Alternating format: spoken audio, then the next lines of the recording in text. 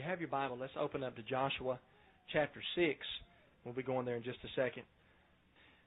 Last week we covered the issue of the spirit of giving, how to give, how it's to be done, how it's not to be done. Tonight we're going to cover the issue of when do we give, where do we give, and is monetary giving to be done on the Sabbaths or holy days of Almighty Yahweh. You know, in early times in the Bible, there was something known as a treasury for the work of Yahweh. And when I say the word treasury, it's a very familiar word, and we often think of it as some people or persons that hold money that is stored up and things like that. Let's look at Joshua chapter 6, verse 19. This was after the Israelites had taken the city of Jericho.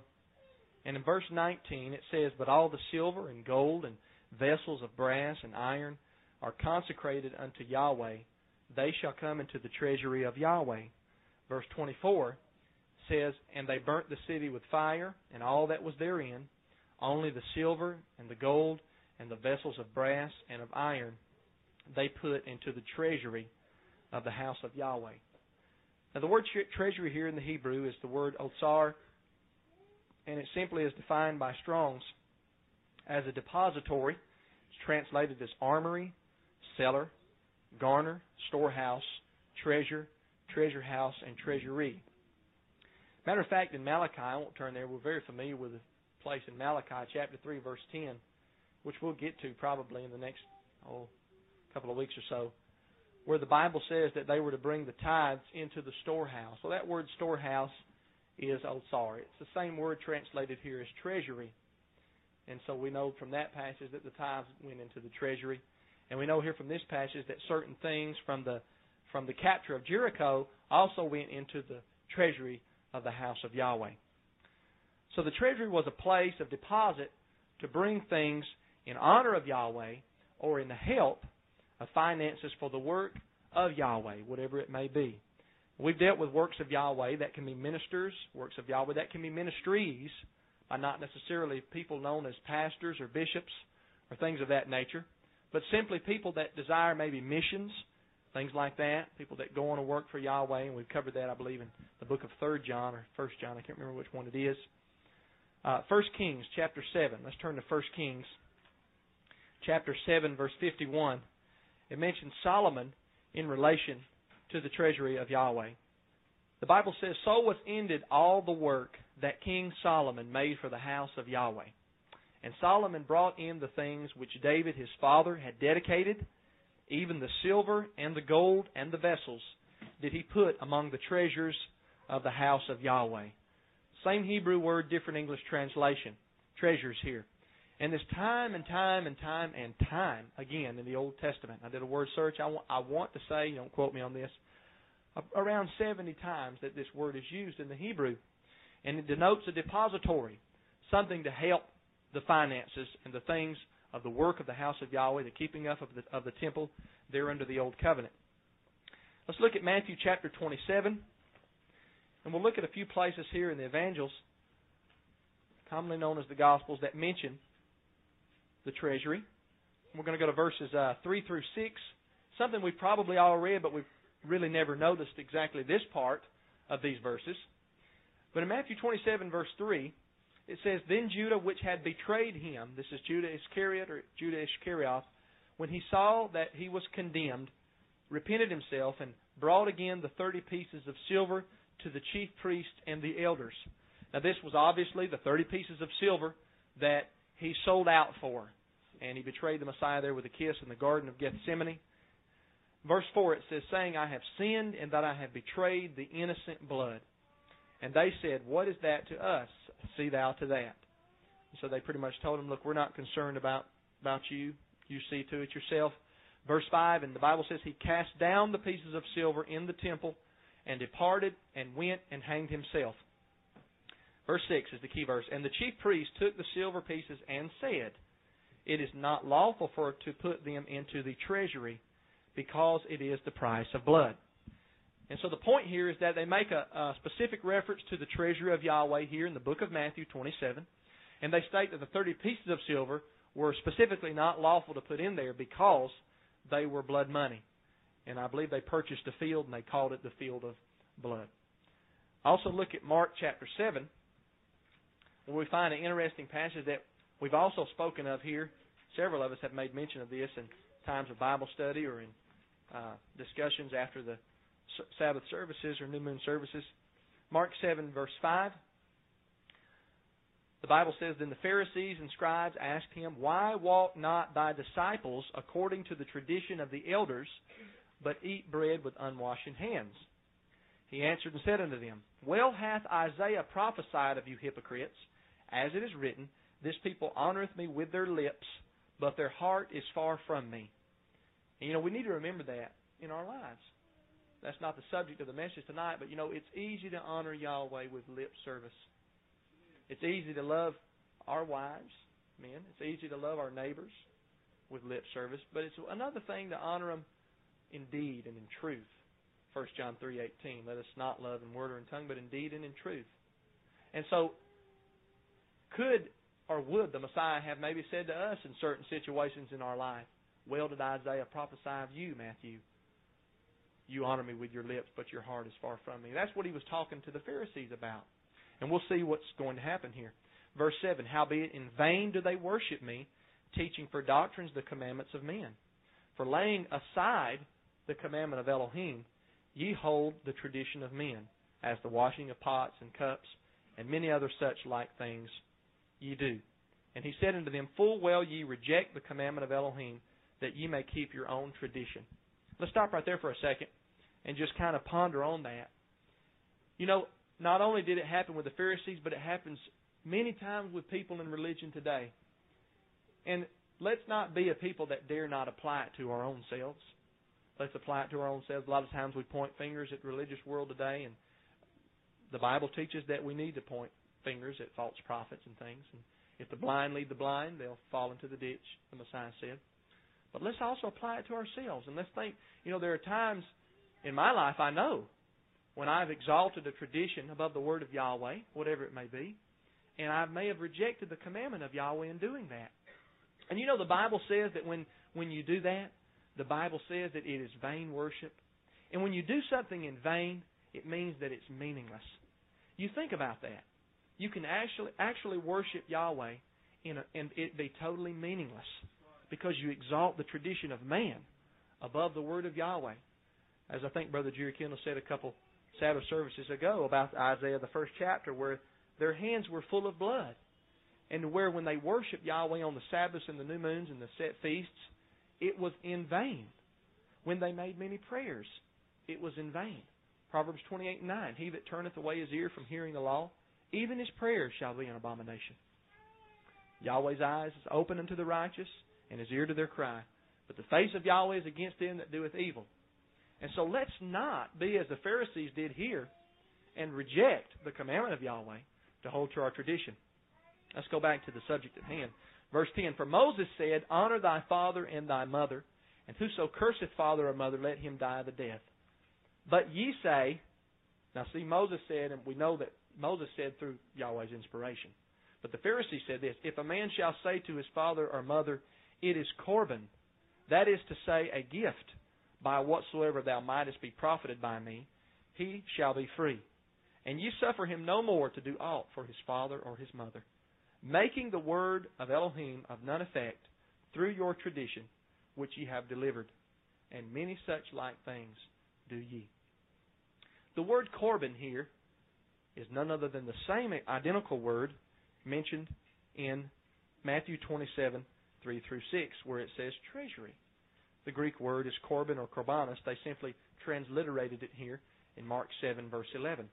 In other words, they were saying that it was just a gift. Now, before we look into the treasury and how it is to be done today, let's examine just a couple more scriptures which speak of the treasury. Go ahead and turn to Luke 21, 1 through 2. And while you're doing that, I want to quote Thayer's lexicon, Thayer's Greek lexicon, in regards to the word Corban. And I want you to listen to this as you're turning to Luke 21, 1 through 2. Thayer's defines Corban as, quote, of Hebrew and Chaldee origin, respectively, Hebrew 71:33. Then he says, a votive offering and the offering, a consecrated present to the temple fund, by extension, the latter term, the treasury itself, that is, the room where the contribution boxes stood, translated as Corban and treasury, end of quote. Now, let's look at Luke chapter 21. We're going to read verses 1 through 2. I think we spoke of this in another parallel account last week, but in verse 1 it says, "And he looked up and saw the rich men casting their gifts into the treasury." This is the Messiah looking up.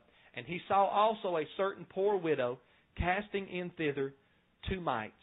And we know the rest of the story, and we talked about it last week. But the point of this is that they were casting gifts into the treasury, and it was there out in the open. And we learned last week that when you give your charitable gifts, you're not to do it to be seen among men.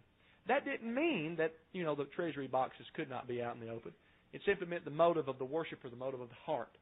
Matter of fact, there's at least one scholar that I'm aware of that states that, his name is Alfred Edersheim, and he states in his book, The Temple, Its Ministry, and Its Services, that these boxes of charity were actually shaped like a trumpet.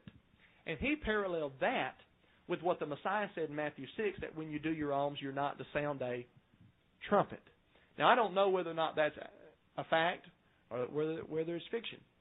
But nevertheless, he made the parallel, and it seemed fitting that the Messiah would say, look, don't sound the trumpet.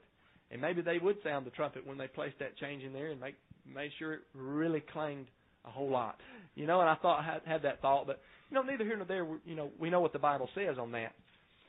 Also, one last passage here in the Evangel. Let's look at John chapter 8. John chapter 8, verse 20 is simply just another reference to the treasury. This is where the Messiah was teaching the things pertaining to the kingdom of the Almighty Yahweh. John 8 and 20, the Bible says, "These words spoke Yahweh Shua in the treasury as he taught in the temple, and no man laid hands on him, for his hour was not yet come." Now, what all of this shows, and there's much more passages that I could go to tonight, but those are sufficient to show that there were treasuries all throughout the Scriptures in order to provide proper funding for the temple, for upkeep of the temple, for ministerial work under the New Covenant, as well as for missions work as well. And this would show that there can be a treasury in the assembly of Yahweh designated to the work of Yahweh, which would include things, and I may have said these before, but I'll say them again. One, a place to come together, because we know that we're not to forsake the assembling of ourselves together. So therefore, there would be authority for us to have a building to come together in.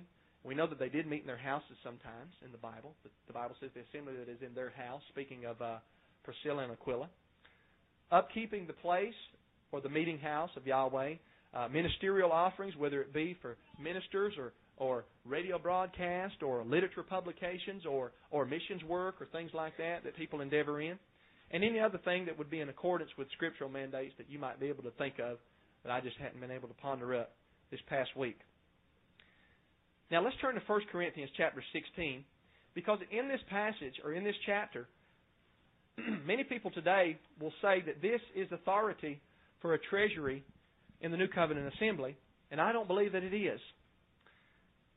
I definitely, tried to see their side of the issue, but I just can't seem to see exactly what they're saying. We'll see what I'm talking about here in a second. Let's read 1 Corinthians 16, 1 through 2, where the Bible says, "Now concerning the collection for the saints, as I have given order to the assemblies of Galatia, even so do ye. Upon the first of the week, let every one of you lay by him in store whatever he may be prospered in, that there be no gatherings when I come." Now let's look at 7 points on these 2 verses. Point number 1. This was a collection for the saints. He was instructing here the church at Corinth, and obviously, according to verse 1, he had also given this same order to the churches of Galatia, that is, the called out ones, or the ecclesia of Galatia. What was he instructing them on? The giving for the saints. What saints? Well, we'll find that there at this time were poor brethren, or saints, holy ones, that were living in Jerusalem, and that they needed relief, and that these Gentile assemblies needed to help out the Judahite assemblies in the land of Jerusalem. Let's turn to Romans chapter 15, which speaks of this ministering of the saints. We're going to begin reading at verse 25. The Apostle Paul, writing to the church at Rome, says, "But now I go unto Jerusalem to minister unto the saints, Now, he's not just talking about preaching as we would think ministering, but he's talking about their material needs.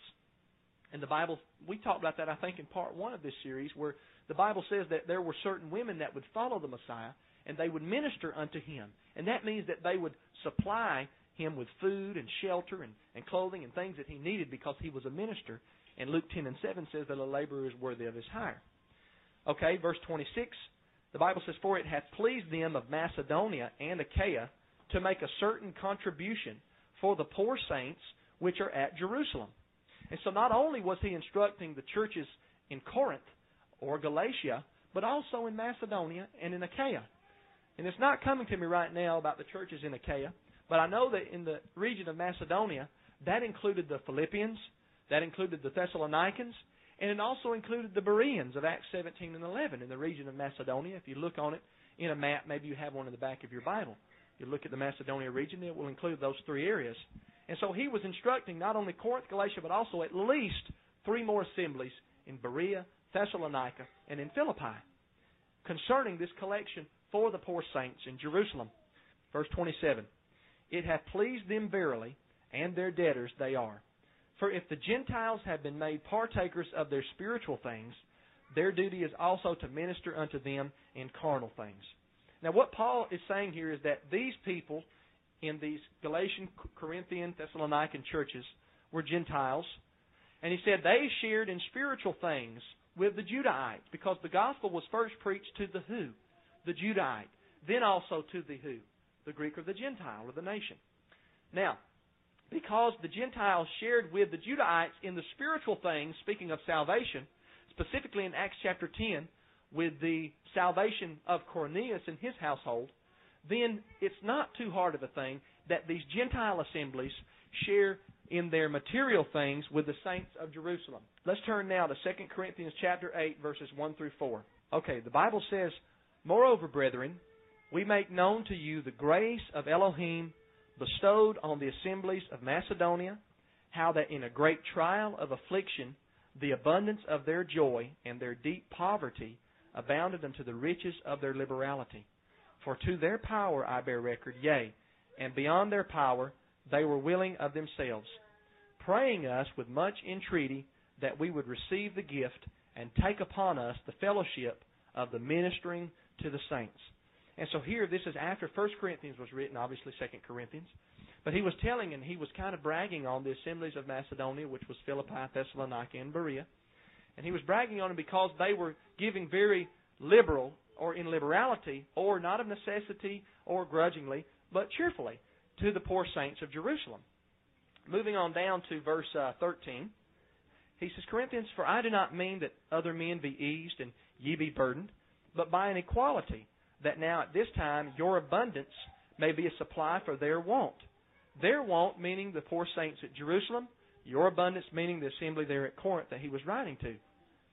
"That there may be equality," then verse 15 says, "As it is written, he that had gathered much had nothing over, and he that had gathered little had no lack." And so what he's saying here is this, is that because the Macedonian assemblies had the ability to give unto the poor saints, that they should do so.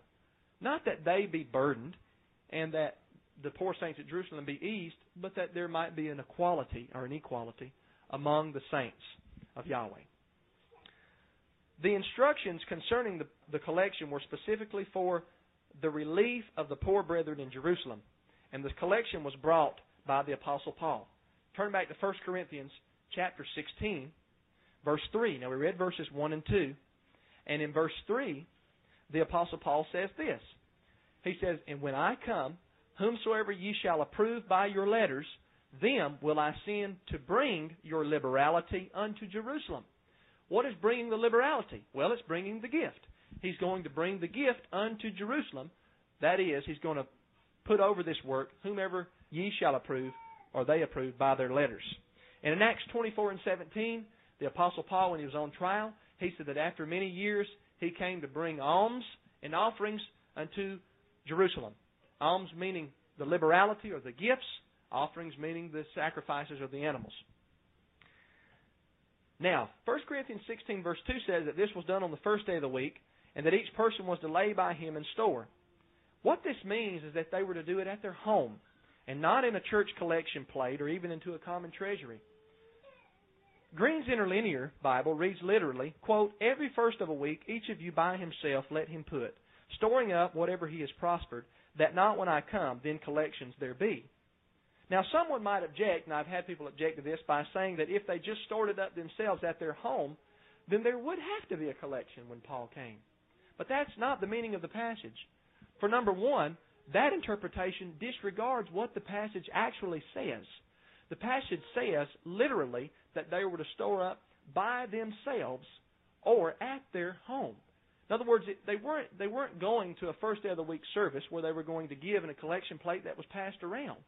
Now, that seems like what the passage is saying to Christian churches, quote-unquote Christian churches, that pass a collection plate every Sunday.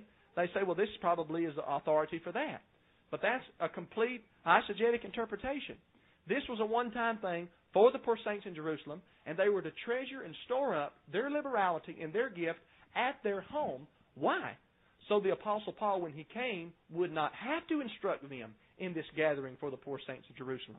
You see that?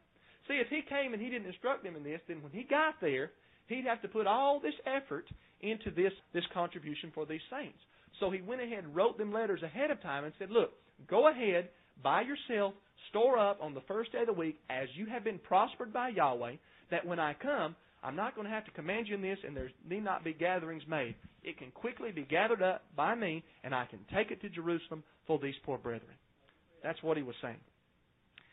Now, I've got an article here entitled "A Sunday Sabbath" in 1 Corinthians 16:2, an example of eisegesis by Dr. Daniel Botkin.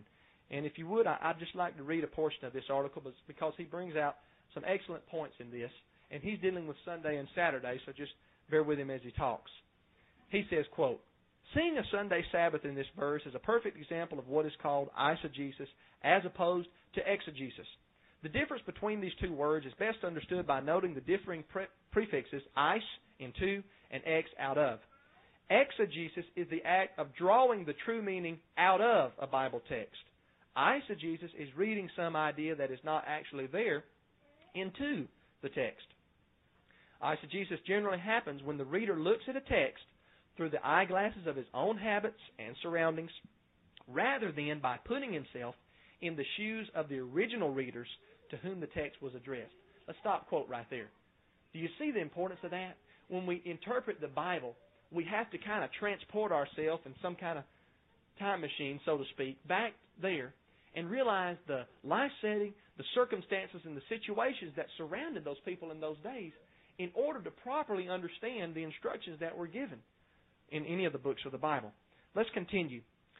Quote, "Christians who have been in the long habit of going to church on the first day of the week and seeing the collection plate passed every Sunday think that in 1 Corinthians 16:2, Paul was telling the Corinthians to take up a collection at church every Sunday. After all, Paul and the Corinthians were Christians just like us, weren't they? Question mark. A close look at this verse shows that this is not at all what Paul had in mind. Paul was not telling the Corinthians to take up a public offering at church every Sunday. On the contrary, he was telling them to individually and privately set aside an amount of money at the beginning of each week so that they would have some savings accumulated by the time he arrived. That way there would be no need to take up collections after Paul arrived. The funds that were being raised to help the poor saints in Jerusalem would be collected and ready to send as soon as Paul arrived. The following verse makes it very clear that this is what Paul had in mind. Quote, "And when I come, whomsoever ye shall approve by your letters, them will I send to bring your liberality, gift unto Jerusalem." End quote, 1 Corinthians 16:3. He continues, "Anyone who still thinks that Paul might be talking about a public collection on Sunday can look at a Green's Interlinear Bible. J.P. Green's Interlinear New Testament shows that the phrase translated every one of you or each one of you, NASB, NIV, TEV, etc., literally says each of you by himself. And that's what it says. I've looked it up. Although I do not usually care for the NIV Bible, the NIV does make the meaning clear in this verse. On the first day of every week, each one of you should set aside a sum of money in keeping with his income, saving it up so that when I come, no collections will have to be made." End of quote. Why on the first day of the week? Wasn't payday on Fridays? As a seventh-day Sabbath keeper, I can understand the benefit of using the first day of the week to do my financial planning for the coming week. Monday through Friday, I go to the post office each day to get mail. If there are checks that come in from readers, I write thank you notes and set the checks aside. I do not go to the post office on Sabbath, but I go after Sabbath is over, either Saturday night or Sunday morning. Then on Sunday, the first day of the week, I begin my weekly financial chores. I record the week's donations in the books and in a card file. I endorse the checks, total them, and get the deposit ready for my weekly trip to the bank on Monday. If I could, I would complete the task by making the deposit on Sunday, but of course the bank is closed that day. At the same time, I also look at my own personal expenses for the coming week and figure how much money I will need to deposit in my personal account to cover bills and how much cash I will need for the week. Because I am in the habit of keeping the seventh-day Sabbath and doing my weekly financial chores on the first day of the week, 1 Corinthians 16:2 makes perfect sense to me. If I were to receive a letter from the Apostle Paul with these instructions, I would understand what he was telling me to do. And I guarantee one thing, I would not imagine that Paul was telling me to put my offerings into a public collection plate each week at a Sunday Sabbath service. End of quote. Very well said by Dr. Daniel Botkin there. The passage is not at all giving biblical authority, neither generic or specific authority, for a collection at church on the first day of the week. It's also not giving any authority for a treasury. This passage does not even concern a treasury.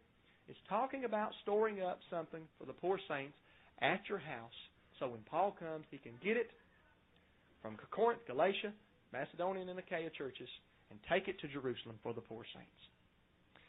Now, just because 1 Corinthians 16:1-2 does not speak of a treasury, this does not negate a treasury, because there are many other passages in the Bible that would authorize us to have a treasury.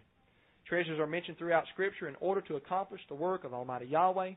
They were given by believers. The gifts were given by believers in the family of Yahweh.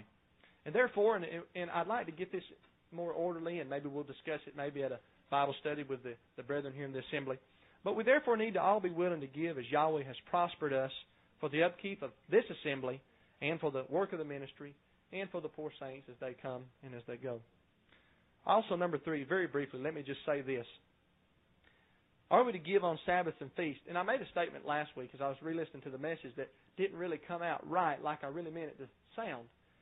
But I made it sound as though you couldn't give unto Yahweh on like a Sabbath or a feast day, but that's why Paul said to do it on the first day of the week. But I don't believe that. I believe that giving to Yahweh is a spiritual giving. Someone may object and say, well, you're not to do monetary things on Sabbath, and that's true. But when you give to Yahweh or when you place money into a treasury on Sabbath, that's not worldly monetary things. That's a service of Almighty Yahweh. You know, when the priests offered up sacrifices in the temple on the Sabbath day, the Bible said they profaned the Sabbath, but yet they were blameless. Why? Because it was ministerial work. That's what it was. And Yahweh exempted that from proper, no work on Sabbath. And the same thing goes, and I can't find a single place in the Bible that says that you shouldn't give unto Yahweh or to the work of Yahweh or to a minister or to missions or to the upkeep of the house of Yahweh. On Sabbath, it's very fine to do. And so what I'd like to do, and like I said, we'll probably bounce this around at Bible study, and I would like to go ahead and schedule one with the brethren. I'd like as many of y'all that can come, and we can talk about this. But I'd like to maybe get a treasury box and get this thing in order and do it properly, and that way we can upkeep this place, the house of Yahweh, that it's not burdened upon any one person, maybe appoint a treasurer and things like that. But I think that that's definitely biblical, scriptural. I think it's something that the Messiah would do and that we have authority for. So praise Yahweh. Let's all stand.